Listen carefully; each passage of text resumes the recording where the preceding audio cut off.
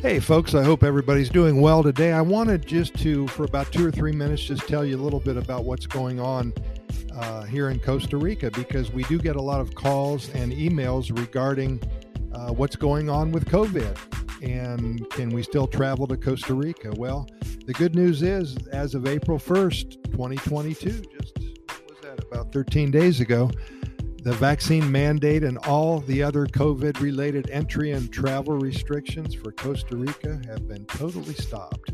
There's no testing required. There's no travel insurance, no QR codes to scan. There's no electronic health passes required, no vaccinations required either.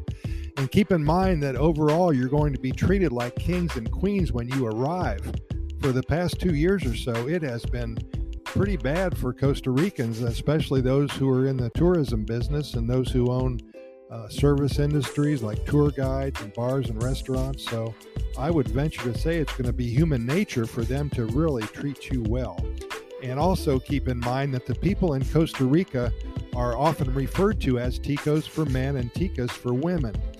And they are known as some of the happiest people in the world, as you know, if you've listened to my Costa Rica Pura Vida Lifestyle podcast series for the past 2 years and 4 months. And it's probably due to their relaxed and Pura Vida lifestyle, bottom line. Generally speaking, the people of Costa Rica here, they're very friendly and they're open. In fact, many tourists say that the Ticos are not afraid to open their doors to travelers and new friends. And if you make friends with a Tico during your travels, the chances are they will try to make your visit to Costa Rica as amazing as possible.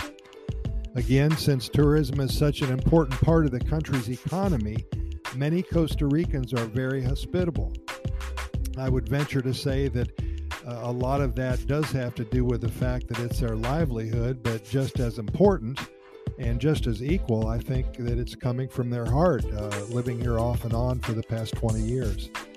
Ticos are also extremely polite and will often go to great lengths to avoid directly saying no to people, which can be a little confusing for some tourists. Ticos are also typically very patient and tend to take things easy. And keep in mind that this doesn't mean they don't work hard, as anybody knows who has ever worked on a coffee plantation can tell you, but rather the pace and the lifestyle of the Costa Rican people, it's a lot less intense than some visitors, especially from the United States, may be used to. And it's all a part of the laid-back Pura Vida lifestyle that we talk so much about.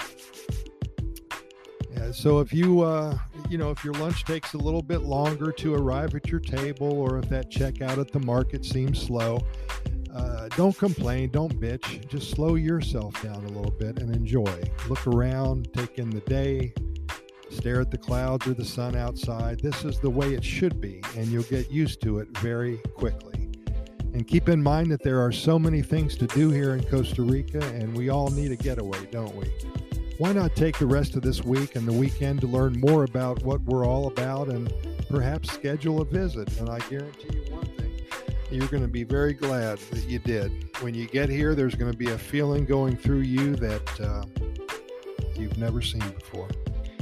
Keep in mind that we've recorded way over 1,200 episodes of our Costa Rica Pura Vida Lifestyle podcast series, and we're found on all major podcast venues, including iHeartRadio and Spotify. We're on the Google Podcasts and the Apple Podcast platform, Stitcher, Podchaser, Anchor FM, and all the others. Simply Google our name and the venue that you wish to listen, and the links will magically appear in front of your eyes.